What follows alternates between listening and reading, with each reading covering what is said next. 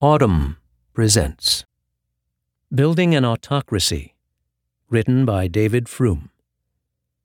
21 months into the Trump presidency, how far has the country rolled down the road to autocracy?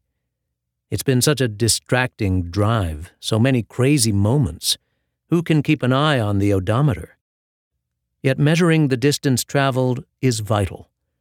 As Abraham Lincoln superbly said in his House Divided speech, if we could first know where we are and whither we are tending, we could then better judge what to do and how to do it. Let's start with the good news. Against the Trump presidency, federal law enforcement has held firm.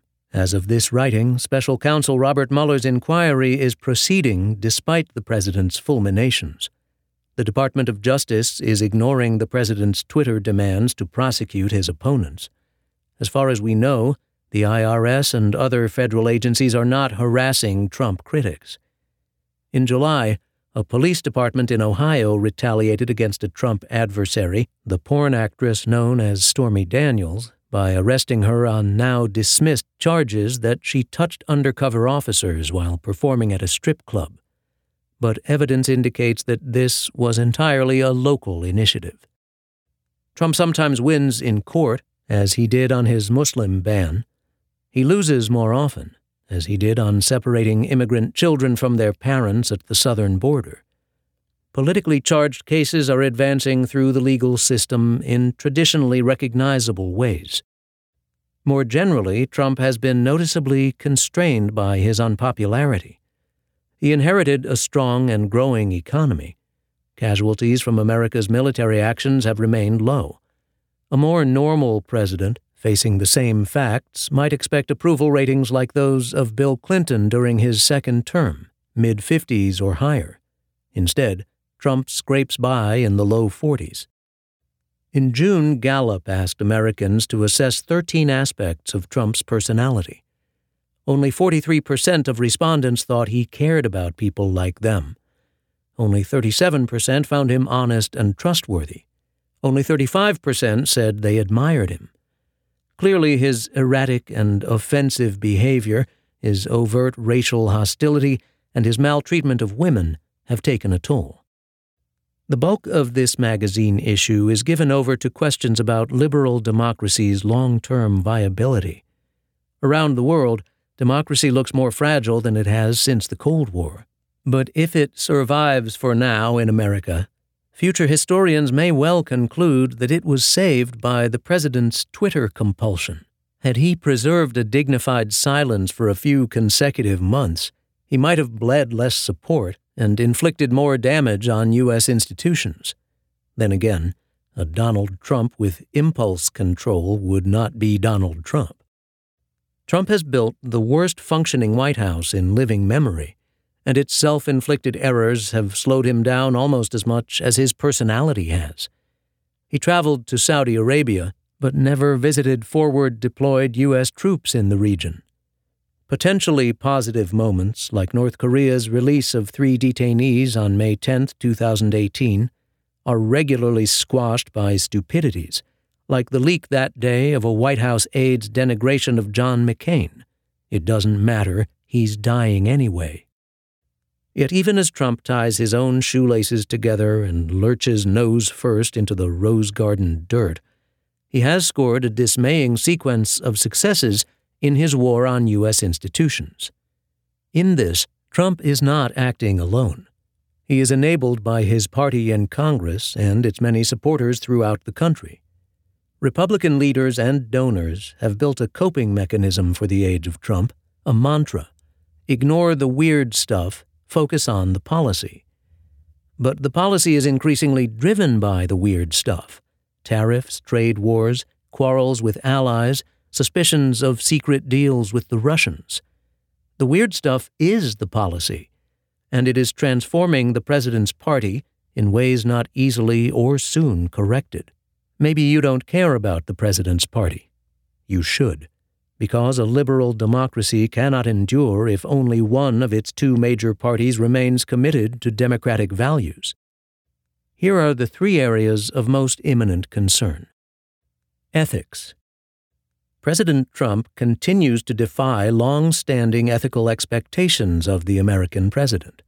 He has never released his tax returns, and he no longer even bothers to offer specious reasons like a supposed audit. His aides shrug off the matter as something decided back in 2016. Meanwhile, the president continues to collect payments from people with a vested interest in decisions made by his administration, from foreign governments looking to influence U.S. policy, and even from his own party. Those who seek the president's attention know to patronize his hotels and golf courses. Authoritarian China has fast-tracked trademark protections for his family's businesses. Trump's disdain for ethical niceties has infected his cabinet and his senior staff. It's no longer much of a story when his Commerce Secretary is revealed to have filed false financial disclosures, or when his top communications aide turns out to have worked to intimidate alleged sexual harassment victims at Fox News, or when his son-in-law is shown to have sought financing for business ventures from investors in Qatar and the United Arab Emirates at the same time that he was participating in the administration's discussion about which of those countries to back in a military confrontation. If one gauge of authoritarianism is the merger of state power with familial economic interests, the needle is approaching the red zone. Subordination of state to leader. At a July 20, 2018 ceremony, CEOs gathered in the White House to offer personal job creation pledges to the president. Watch the video if you have not already.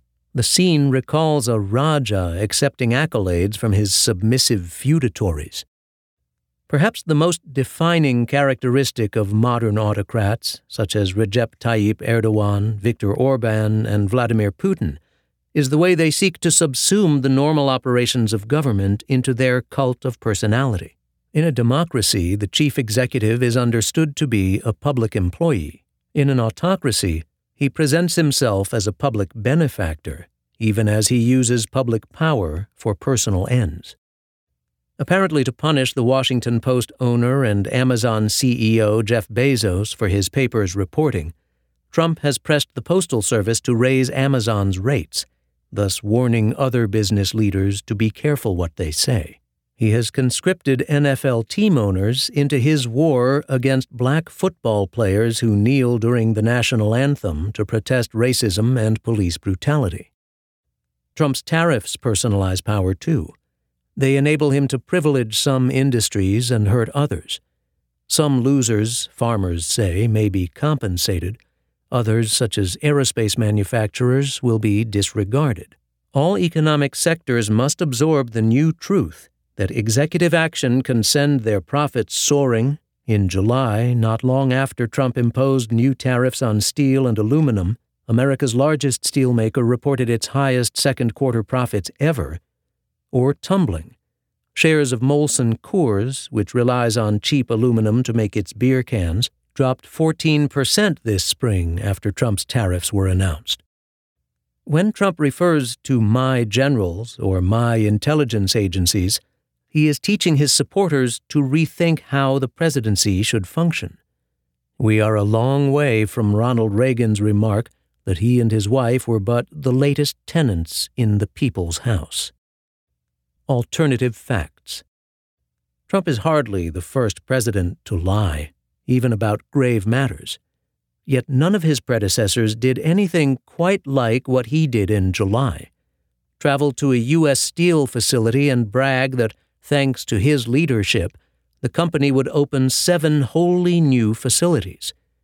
In reality, the company was reopening 2 blast furnaces at a single facility. You'd think his audience would know better, but the assembled employees cheered anyway.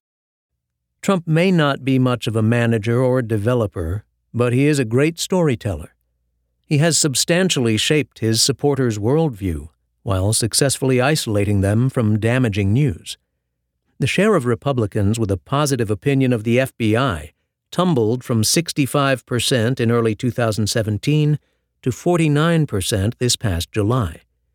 In the past 3 years, Vladimir Putin's approval rating among Republicans has almost tripled to 32%.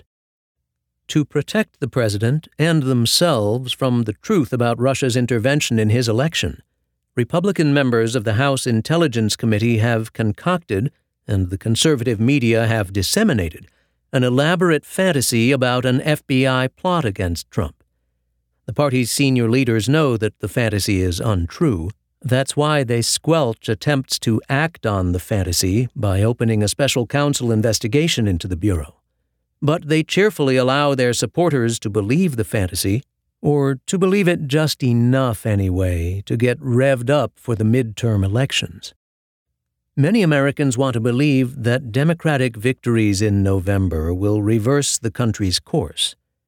They should be wary of investing too much hope in that prospect. Should Democrats recover some measure of power in Congress, their gains could, perversely, accelerate current trends. As Republicans lose power in Washington, Trump will gain power within his party. Today, Republicans queasy about Trump can look to House Speaker Paul Ryan or Senate Majority Leader Mitch McConnell as alternative sources of power or patronage in Washington. But if the party loses hold of Congress, congressional Republicans' clout will dwindle. Power will be divided in Washington between Trump and the Democrats. If legislative success becomes a vanishing possibility, the White House may begin testing the limits of its authority more aggressively. Trump will face more hearings, more investigations, and generally more trouble than he faces today. Partisan loyalties will be engaged as Republicans rally around their embattled leader. The conservative pundit M. Stanton Evans quipped, "I didn't like Nixon until Watergate." A joke then describes reality today. Among Trump supporters, no collusion has already evolved into collusion is not a crime, with collusion is patriotic perhaps soon to follow. Trump supporters have no exit ramp. Party affiliation has hardened since the 1970s into a central aspect, in many ways the central aspect, of personal identity. If Trump is exposed and repudiated, his supporters will be discredited alongside him. If he is to survive, they must protect him. In an ultra-polarized post-November environment, the Republican Party may radicalize further as it shrivels, ceasing to compete for votes and looking to survive instead by further changing the voting system.